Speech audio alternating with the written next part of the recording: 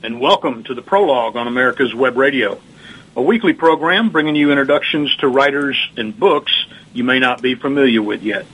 My name is Doug Dalhgren. I'll be your host for this hour. I'm an author myself, and you can find my work on Amazon, Books A Million, and Barnes & Noble online sites. You can also go to my webpage, which is simply DougDalhgren.com, and learn all about Silas and the Sun series, and I certainly hope you'll do that. Now, we call this show the Prologue because that's exactly what it is. And while those we introduce are mainly writers, we love to bring you interesting people with just a story to tell from other fields and other endeavors as well. So if you or someone that you know has that book or just that interesting story that needs to be told, please reach out to me through email, and there's two ways you can do that. There is Doug at americaswebradio.com or Doug at DougDalhgren.com.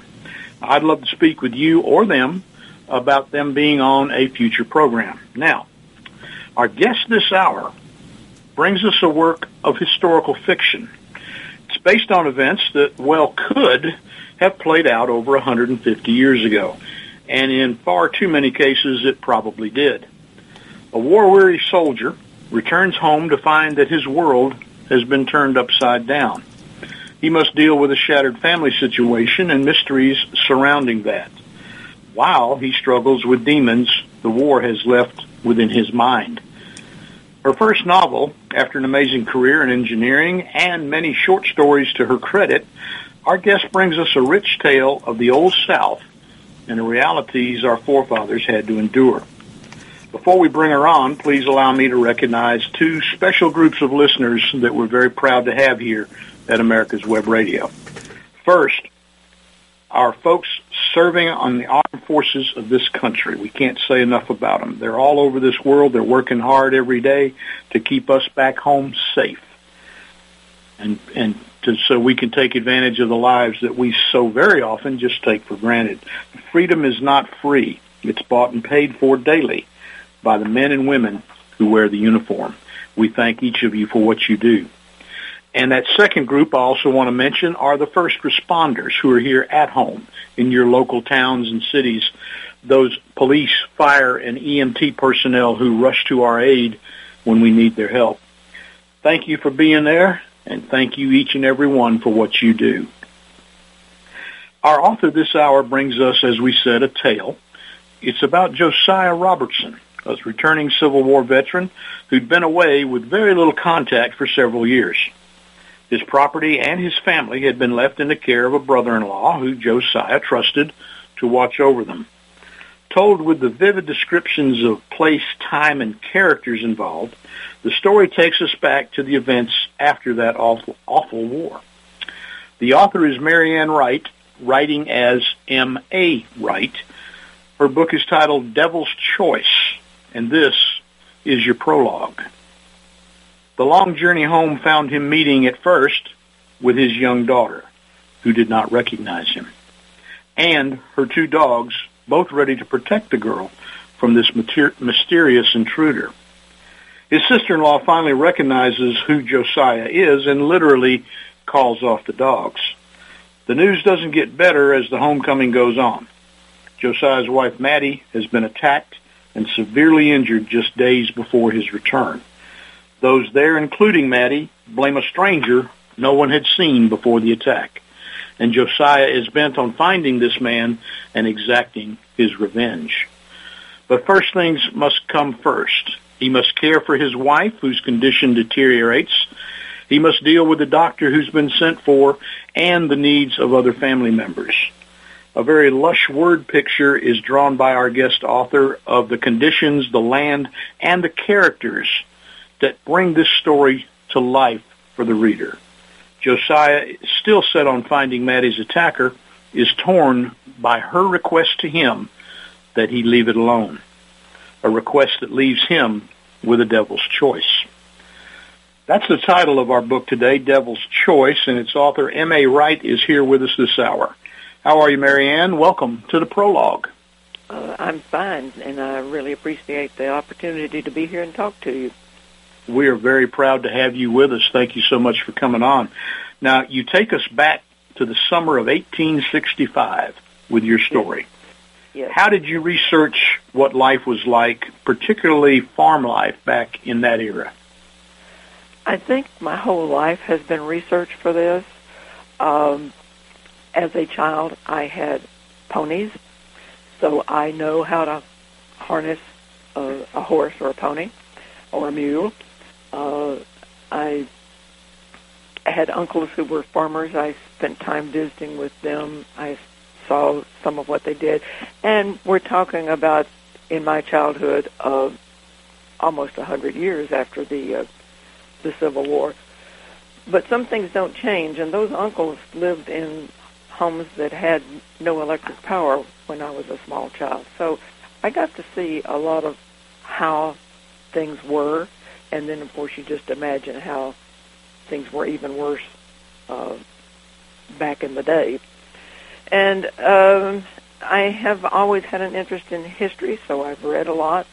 I did not want to get deeply involved in the details of the Civil War because there are so many people for whom that is just a terribly important activity, and they're so expert, and I just did not want to get that deeply into research. I knew I would make a mistake, and then that would turn everybody off. So I tried to be ambiguous about the locale and Josiah's military experience.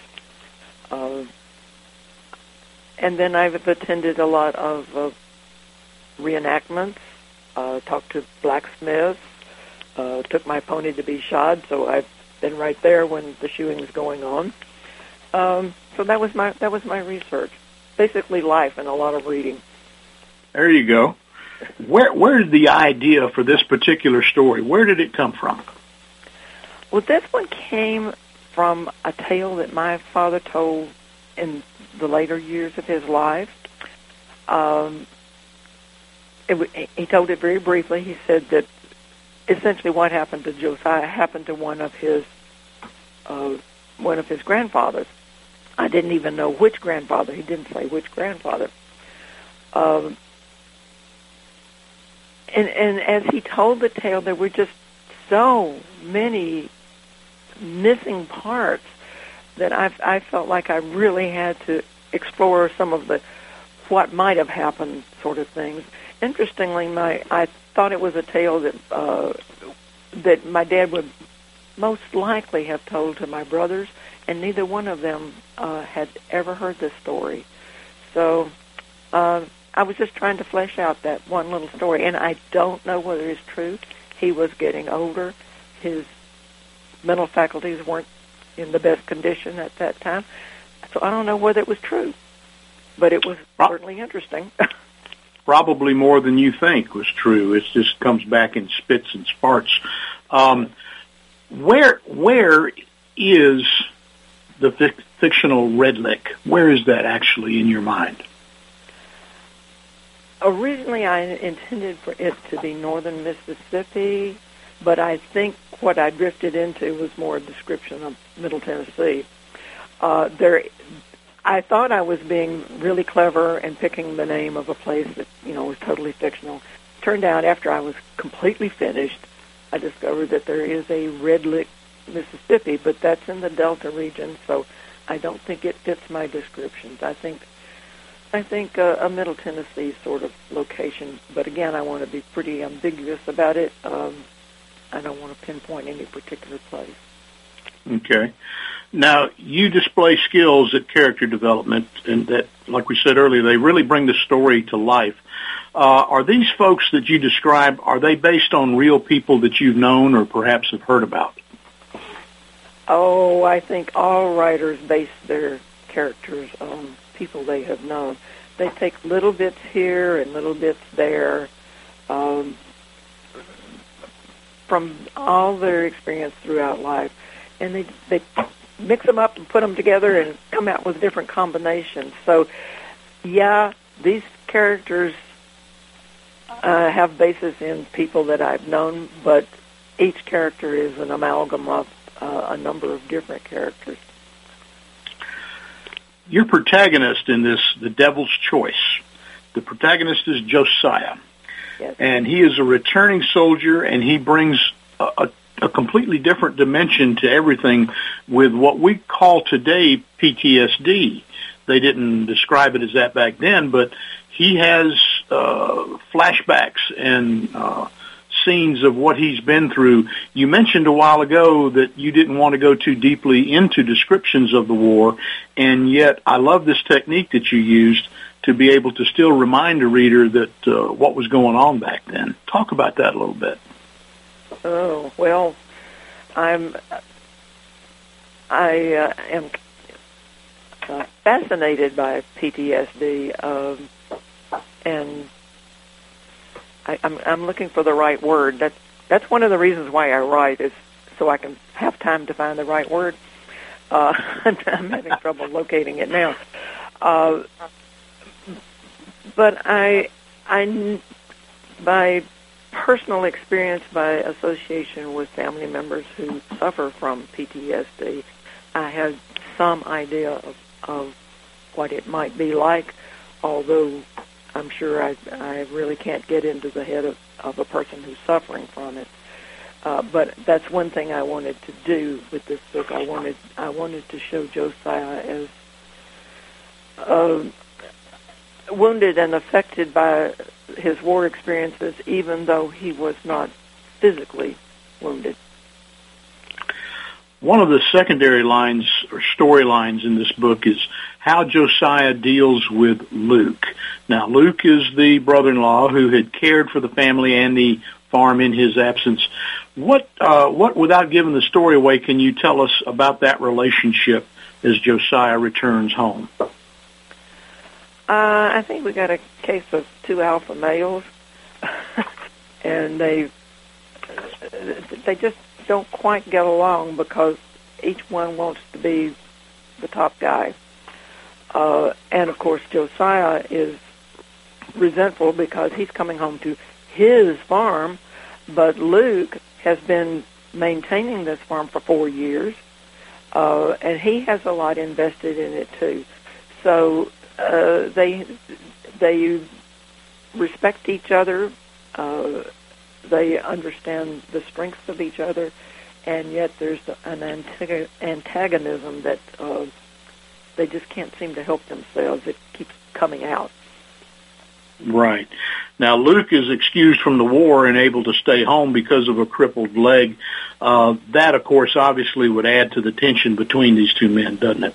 Yes, it does. Yes, it does. Although Luke is, he's quite strong and he is able to work very effectively, but he would not be able to serve in the Army because he couldn't go on a march or whatever.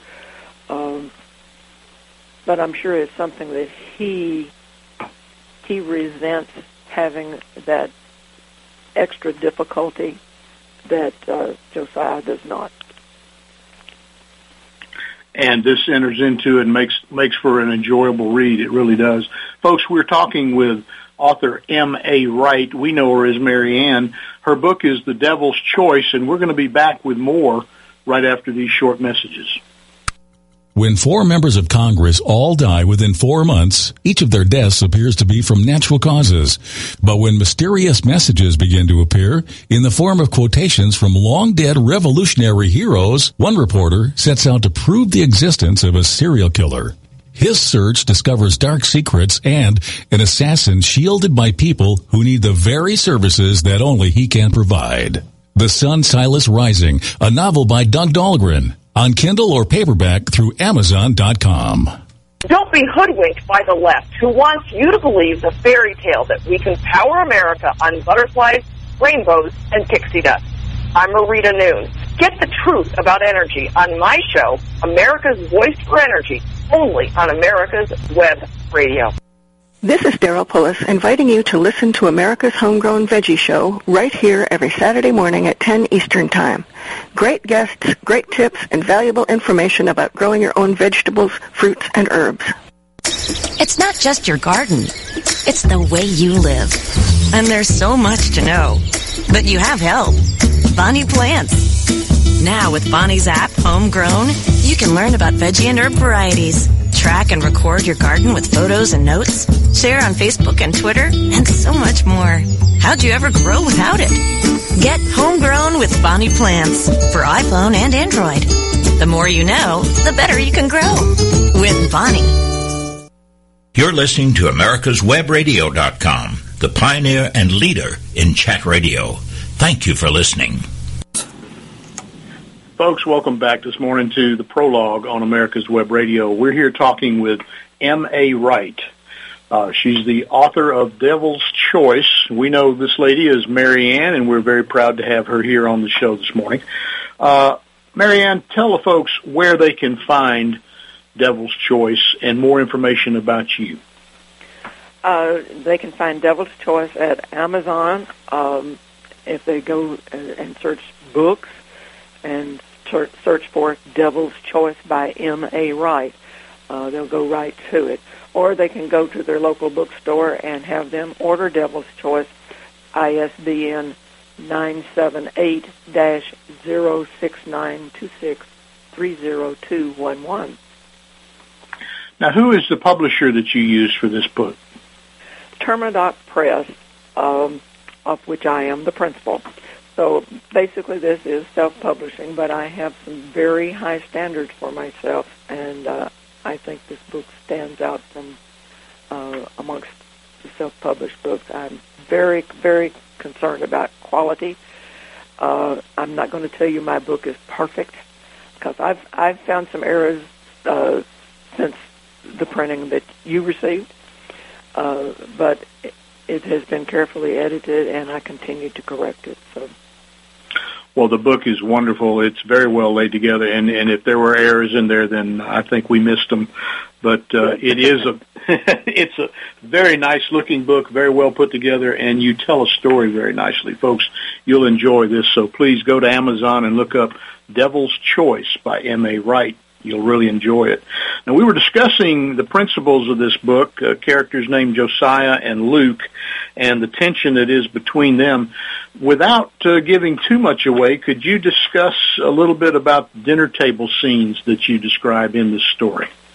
Oh, some of those are harrowing. There is a great deal of tension between Luke and Josiah. And this kind of comes to a head periodically, often at meal times, and so it affects the children and the sister-in-law, Luke's wife, Emmy, who is, by the way, Emmy is Maddie's sister. That's how these are related. Maddie and Emmy are sisters. Emmy is married to Luke. Josiah is married to Maddie. So we have some bad dinner times occurring when Luke shows how harsh he is on the children, and that he's not going to get along well with Josiah. Who would you say is the target audience for this book? Oh, well, people interested in history, people interested in family relations, I guess. I had to use a lot of imagination in those harrowing scenes, but I guess everybody has witnessed scenes of anger and outbursts and so on. So it's not. It's certainly not a romance. It is in part a mystery, so people who enjoy mysteries would probably enjoy it. No book is written for everybody, so you're asking me to pinpoint my audience. Well, you have an idea. You're looking for history buffs or people who are interested in that period of time, right. And folks, just a good story. Folks who enjoy a well-told story are going to enjoy The Devil's Choice. Now, the thing I was trying to get to, and the question I want to ask you now, are there any age restrictions that you would apply to this book? anymore kids read things that I certainly wouldn't have been allowed to read when I was a kid. I would think, though, probably 12 and up. I would say, yeah. Yeah, there is some violence. There are some very difficult situations that the characters have to deal with. So I don't think younger children would enjoy it, and it would not be a good thing for them to read. I think I would agree with that. 12 and up, probably be capable of understanding what's going on a little bit better, yes. and have fuller enjoyment. Now, we've got a special treat for the listeners this morning. Marianne, we understand you would like to read a passage from Devil's Choice, and if you're folks out there, if you've already got a copy, you can follow along. I think where are we going to start now? At the bottom of page 2? Yeah, we're near the bottom of page 2, and you have already told basically the setup that Josiah is returning home. He's been away a long, long time. The children have run away from him, screaming that they're being chased by a drifter because they don't even recognize him. And the dogs come up and block his way. So, folks, this is going to be M.A. Wright reading from her novel, Devil's Choice. Then his sister-in-law stepped through the front door with a shotgun in her hands, her hair in disarray. Both the man and the woman stopped, stood stone still, and stared at each other. The woman aimed the shotgun at him. Josiah could see her chest heaving. His own heart hammered. A dribble of sweat ran down the side of his nose and trickled onto his lip.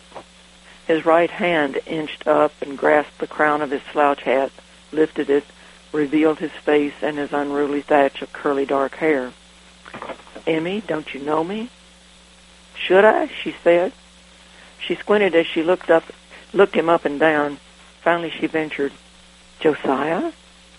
Her face softened as her eyes filled with tears. She leaned the shotgun against the house and ran to embrace him. "Oh, thank God," she said. "We've prayed you'd get here soon." "Me too," he said as they hugged. Then he held her arms, took half a step back, and looked her up and down. "It sure is good to see you, Emmy. You look well." A lie. Her face bore lines that had not been there 4 years ago, and her dress hung loosely on her frame. The war's hard times had taken a toll on her as it had on him. And what about his beloved Maddie? Both dogs crept forward, growling. Emmy eased from his grip, clapped her hands, and yelled, "Oh, you hush now. Go on. Get back and hush. You too, pretty girl." The dogs retreated a few steps, but continued to watch and growl. "Never mind the dogs, Emmy. Where's Maddie?" Emmy paled. She covered her face with her hands and began to sob. A shiver of alarm crawled up Josiah's spine and onto his scalp. He pulled her hands away from her face and tried to make her look at him. She shook her head and continued to cry. His dread grew, but he tried to remain calm. "Hush your crying now. What's wrong?" he said. When she did not answer, he dropped her hands, grasped her shoulders, and shook her. "Emmy, tell me." She struggled. He let her go. She backed away out of his reach. She sniffled and swallowed and brushed the tears on her cheeks. "Maddie," she began, but her speech degenerated to a strangled mule. She drew a shaky breath and kept her eyes downcast.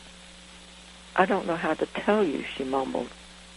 Josiah's head went light. He could barely find his voice. "What's happened? Maddie's she's not dead." Emmy shook her head. "No." She hugged her arms to herself and backed away another step. "She's alive, but she's hurt awful bad." "Hurt?" Emmy nodded. "Bad." "What happened?" "We don't know for sure. Sally found her in the barn, all bruised and broken up." "When?" 3 days ago. She hasn't really waked up since. Dr. Wilson says it doesn't look good at all." Josiah moaned and closed his eyes. Emmy stepped forward and put her hand on his arm, but he broke away and rushed toward the house. She scrambled after him. "No, wait, the children!" Ignoring her, he charged through the front door. At the open door of the bedroom, he stopped. The blood drained from his face. Emmy caught up and laid her hand on his shoulder. She murmured, "I wanted to prepare you for this. I know it's a terrible shock." Josiah's lips trembled as he asked, 3 days ago? I should have gotten home sooner. Why couldn't I have gotten home sooner? Emmy squeezed his shoulder. We don't know God's plan. He glared at her. God didn't do this. She yanked her hand from his shoulder as though it burned. You go on to her. I'll see to the children, she said, and then hurried away. He stepped a couple of paces into the room and stared. Maddie lay in the rumpled bed under a sheet blotched with her sweat. He hardly recognized her, face covered with scabbed cuts and abrasions, closed eyes buried behind a mass of green-tinged purple bruises, jaw off kilter and swollen, puffy misshapen lips dry and cracked. Her right arm swelled above a splint from which her fingers protruded as dark and stiff as smoked sausages. Only her shallow, labored breathing and the buzzing of flies broke the stillness. Josiah's stomach churned at the odors of urine and camphor. His throat closed around a strained groan, and he could no longer fight back his tears. I should have been here, he thought. She'd have been safe if I'd been here.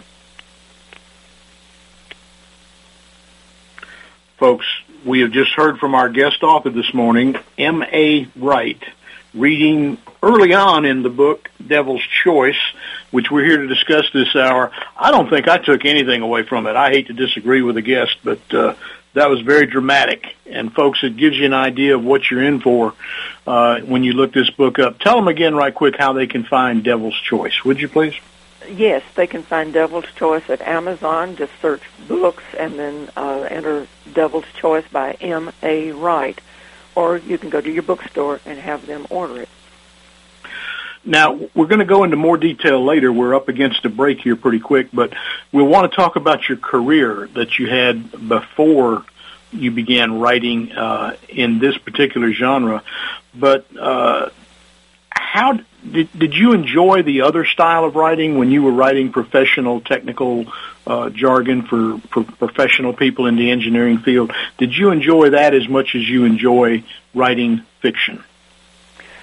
I enjoyed writing technical reports, but not as much as I enjoy writing fiction. Technical reports have to be the facts, and they're awfully dry. At the time I was doing it, the style that was required was really dry and very impersonal, and I enjoy fiction much more because we can talk about people, we can talk about thoughts, we can talk about feelings. It's just much more interesting to me. Do you recall exactly what first got you interested in the idea of writing fiction? Yeah, that was after my husband and I had retired and resettled, and everything was kind of sorted out, and there we sat twiddling our thumbs, and we joined a non-credit courses for senior citizens, and there was a creative writing course, and I thought, well, let's try that. And so did Terry, and we joined up and started learning, and it's been going on ever since. Well, we're happy that it did. Folks, we're here this morning with M.A. Wright. We know her as Mary Ann, and her book, Devil's Choice. We're going to be back to learn more about her and her writing after these messages. Affordable health insurance was the promise of Obamacare, but for many, the government mandate caused more problems than it solved. This is Dr. Elena George from Medicine on Call, and I want to tell you about a truly affordable alternative allowed under Obamacare, Liberty HealthShare. Liberty HealthShare bypasses doctor and hospital panels, giving you the freedom to choose. And with a maximum of $500 out-of-pocket per person and 100% coverage up to $1 million per year per occurrence, you can rest assured knowing you and your family are protected. Coverage starts as low as $107 per month and also includes dental, vision, pharmacy, and holistic care. Liberty HealthShare puts you back in charge of your health. Visit them online at libertyoncall.org. Again, for a true affordable alternative to Obamacare, visit libertyoncall.org or call toll-free 1-800-714-6993 today. With all the back and forth in today's politics, it seems as though the Constitution gets lost in the mix. If you want to brush up on your Constitution, then join Michael Conley every Wednesday from 4 to 5 p.m. for the show Our Constitution on americaswebradio.com. Did you miss a show that you really wanted to hear? All of our programs are available for download on americaswebradio.com and on iTunes. You can listen to your favorite programs on americaswebradio.com anytime you like. When 4 members of Congress all die within 4 months, each of their deaths appears to be from natural causes. But when mysterious messages begin to appear in the form of quotations from long-dead revolutionary heroes, one reporter sets out to prove the existence of a serial killer. His search discovers dark secrets and an assassin shielded by people who need the very services that only he can provide. The Sun Silas Rising, a novel by Doug Dalhgren, on Kindle or paperback through Amazon.com. You're listening to americaswebradio.com, the pioneer and leader in chat radio. Thank you for listening. And we're back. We're here this morning on the Prologue on America's Web Radio. Our guest is Marianne Wright. She goes under the pseudonym M.A. Wright for her writing. And the book is Devil's Choice. It's available on Amazon.com and other venues. And we hope that you'll certainly get out there and get your own copy. Now, we were talking before the break, Marianne, about your technical writing. You were, and we want to delve into that more, this particular section of the interview. But you wrote primarily professional technical journals and writings for folks who understood more what you were talking about than the average reader. When you shifted over to fiction, did that feel natural to you right away, or was there kind of a learning curve? Oh, there was a tremendous learning curve. I have always read. I've always read a lot of fiction. So you absorb some of the requirements of fiction when you read a lot. But, the technical writing, at least at the time, was the rules were you always wrote in passive voice. No person ever did anything. The experiment was done to whatever you were experimenting on. And so that was a habit that had to be broken.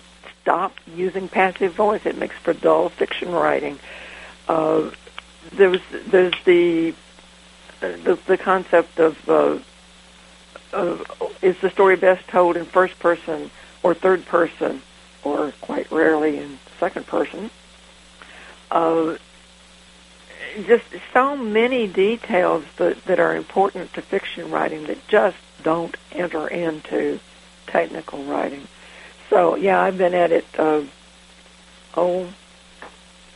17 or 18 years.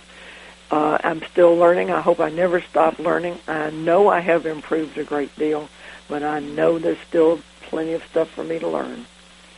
Well, that's the way we all feel. We hope that we improve every day. And if this is something that you're building from, then you must be really good by now. So, while we're talking about it, folks, we're here talking about M.A. Wright's first novel. It's called Devil's Choice. And what we want to do is we don't want to give a whole lot of this away. We want you folks to go to Amazon. We want you to look it up. Order your own copy. It is a story you will enjoy, whether you're a history buff or not. And if you are, that's just added gravy to it. So we want the folks to order their copy and find out how this story ends.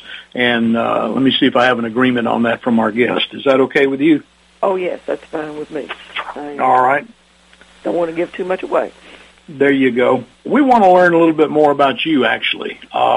You are from Tullahoma, Tennessee.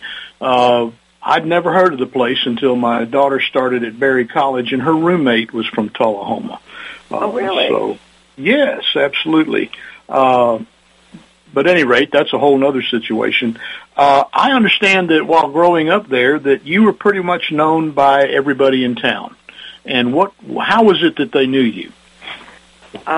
They knew me because first I was Claude Jackson's daughter, and he was a mailman, and he knew everybody in town, and everybody in town knew him. And then there was the fact that I had a pony, and I rode that pony all over creation. So,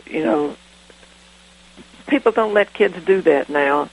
But it was a great way to grow up, just get on that pony and ride wherever I wanted to. And, there were dangers, but, I survived them. Wouldn't be as much fun in a car seat and a helmet riding that pony today, would it? No. You also describe yourself in what I've read about you as the quintessential nerd in school. And by that I mean you really applied yourself and you set your sights high right away. But the aspirations that you had, they weren't always encouraged by the school counselors, were they? They were not. I wanted to be an engineer. I was influenced by that by an older brother who had worked as an assistant to some engineers, and I just thought it was really cool. He had worked as a civil engineer, and I thought getting out and tromping through the bushes and woods surveying was, the height of something or other. My attitude toward that did change as time went on. But, I wanted to be an engineer, and we're talking about late 50s. Women weren't engineers. So there were a few obstacles to climb there. And, first there was the attitude of the school administration and so on, is that this isn't an appropriate thing for you to aspire to. And then there was also the counselor who looked at my test scores and said, I think you're just working about as hard as you can now.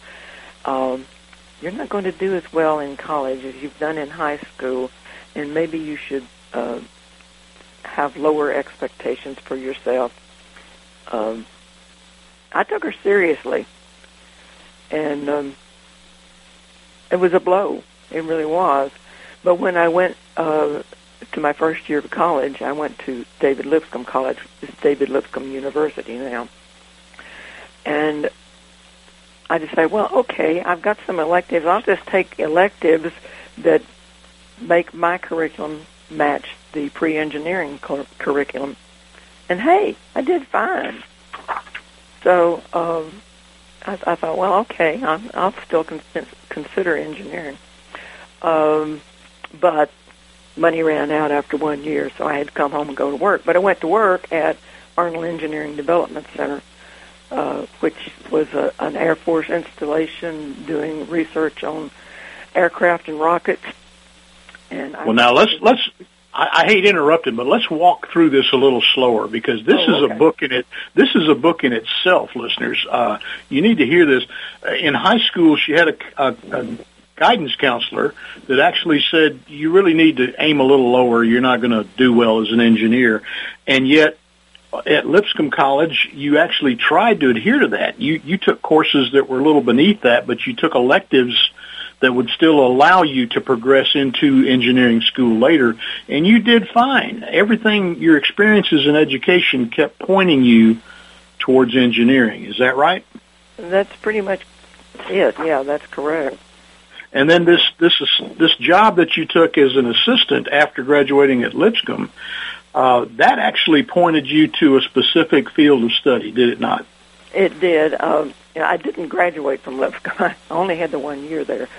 But this facility was aeronautical research, and I got very involved in it. I was working as what was called an engineering aide, which meant that I did the graphics. We didn't have computer programs. We didn't have computers. We had Frieden mechanical calculators and you have never heard a racket in your life like a room full of those things clanking away on computations, because they do it all mechanically with gears and cams and what have you. Rattle, rattle, rattle, rattle, rattle, rattle, rattle. But I did those calculations that were set up by the engineers.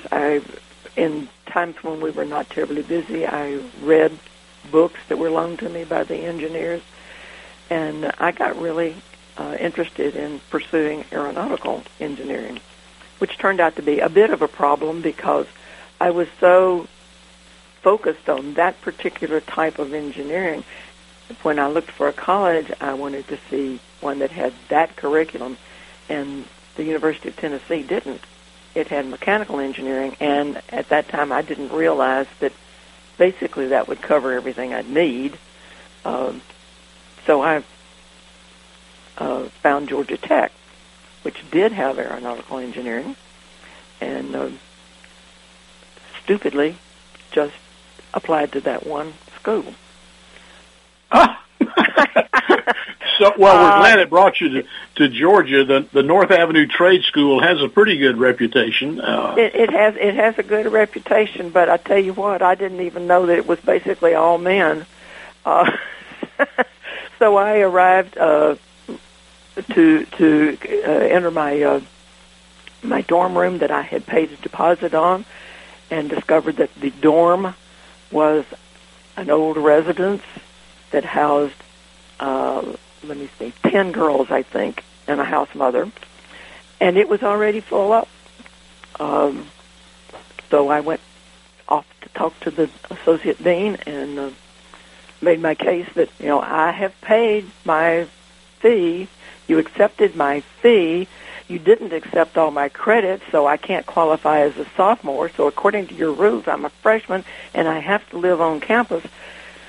So he decided that, I'd have a room. So my room was, it was a sun porch with jealousy windows. We had a cold snap. I thought I was going to freeze to death. Fortunately, one of the girls decided to go home and get married, and that opened up a room, and I got to move upstairs where it was warmer. Like I said, this is a book in itself. I hope you'll consider it, the experiences.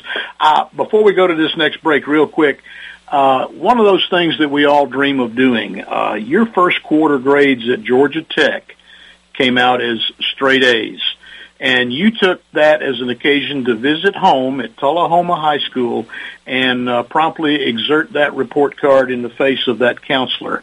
Politely, I assume, but did you enjoy that? Oh, immensely. Oh, so immensely, yes. I really did enjoy that. And I hope that it taught her a lesson about over-interpreting test scores.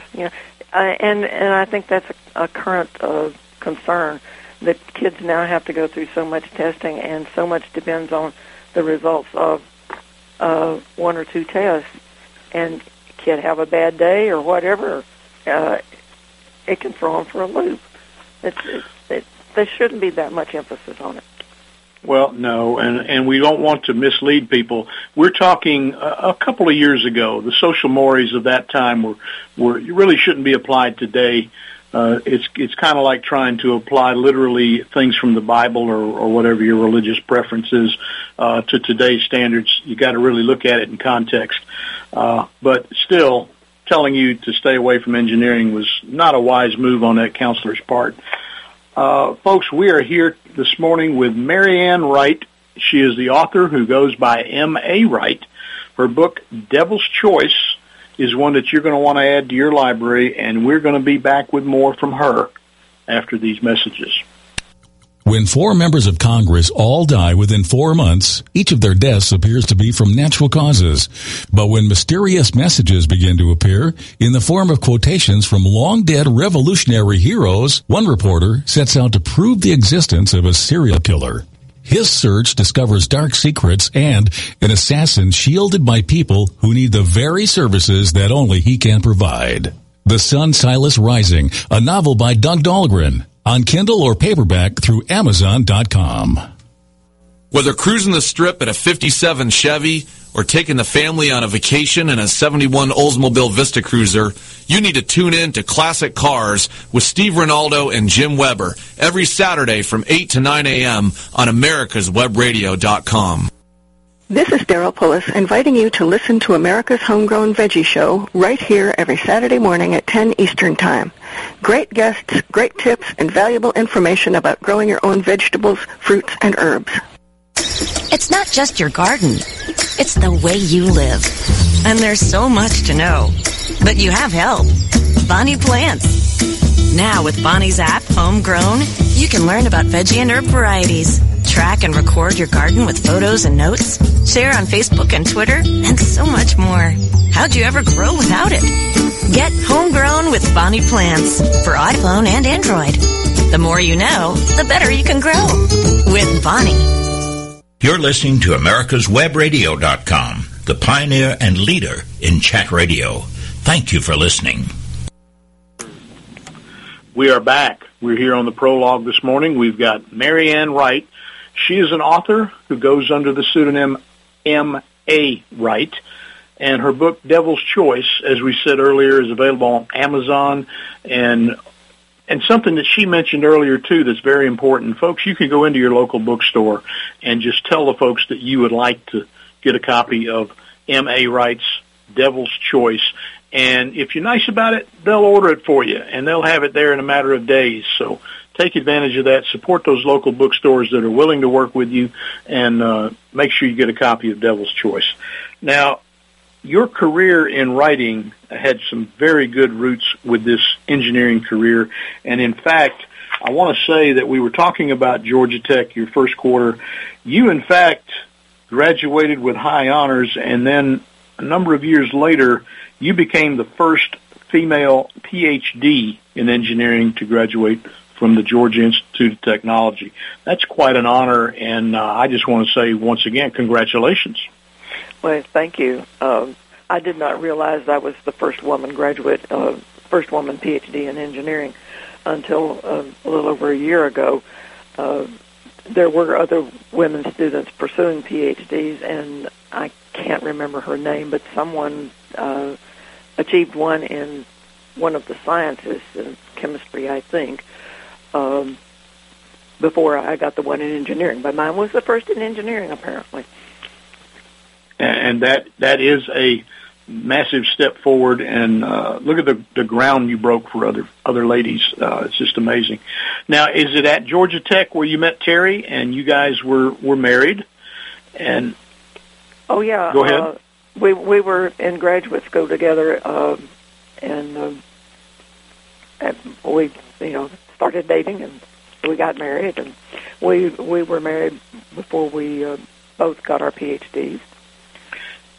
And you guys followed your separate careers, but you stayed together with it. You had teaching positions at Purdue University and then later at Alabama, where both you and your husband were on staff at the University of Alabama. And then for a while at Birmingham, okay. Birmingham. And then you took a job kind of a little outside of the engineering field, but maybe tied to it.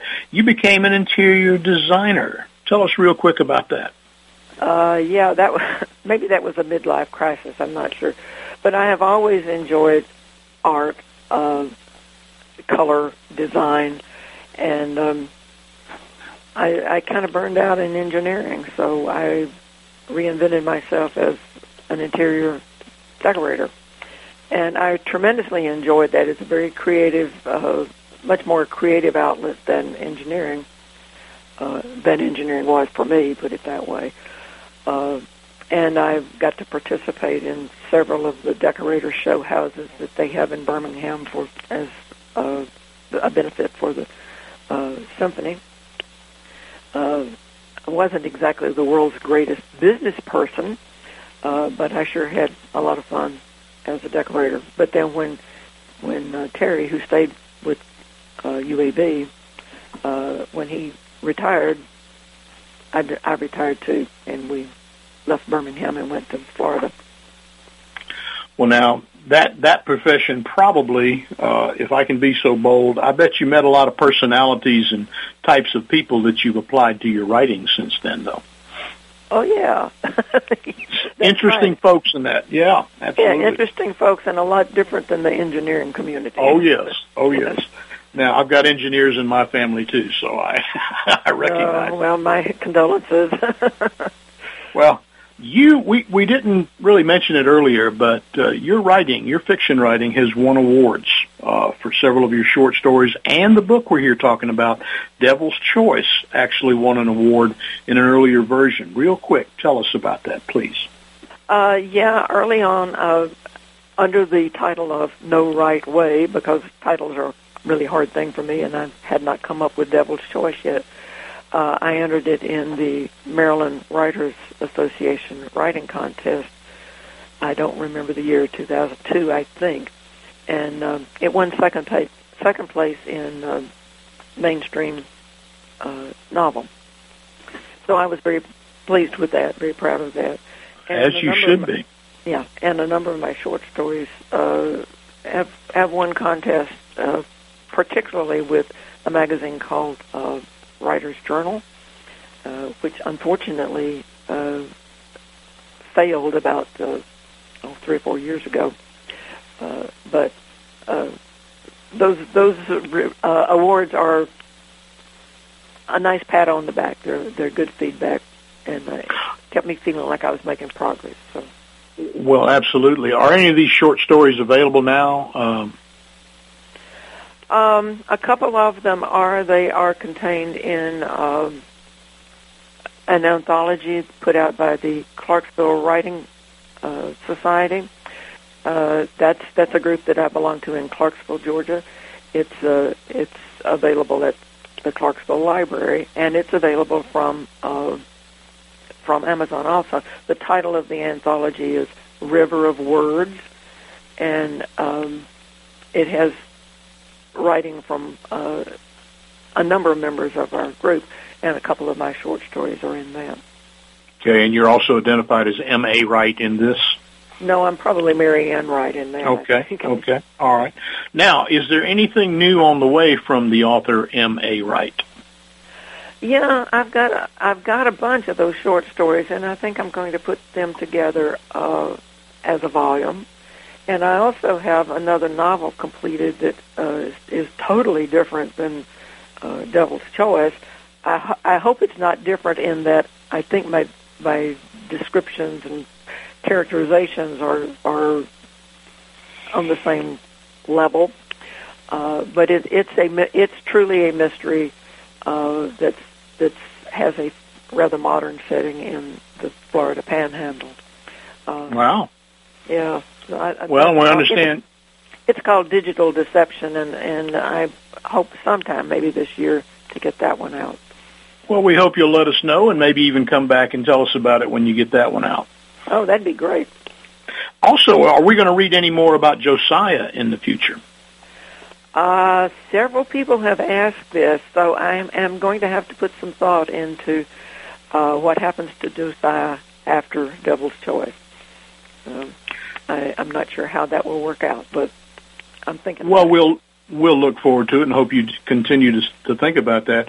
Now, your husband, we've mentioned Terry before. He is also a writer, yes. And he has a published book or two and some short stories. Yes. But one of his is. Go ahead. Go ahead.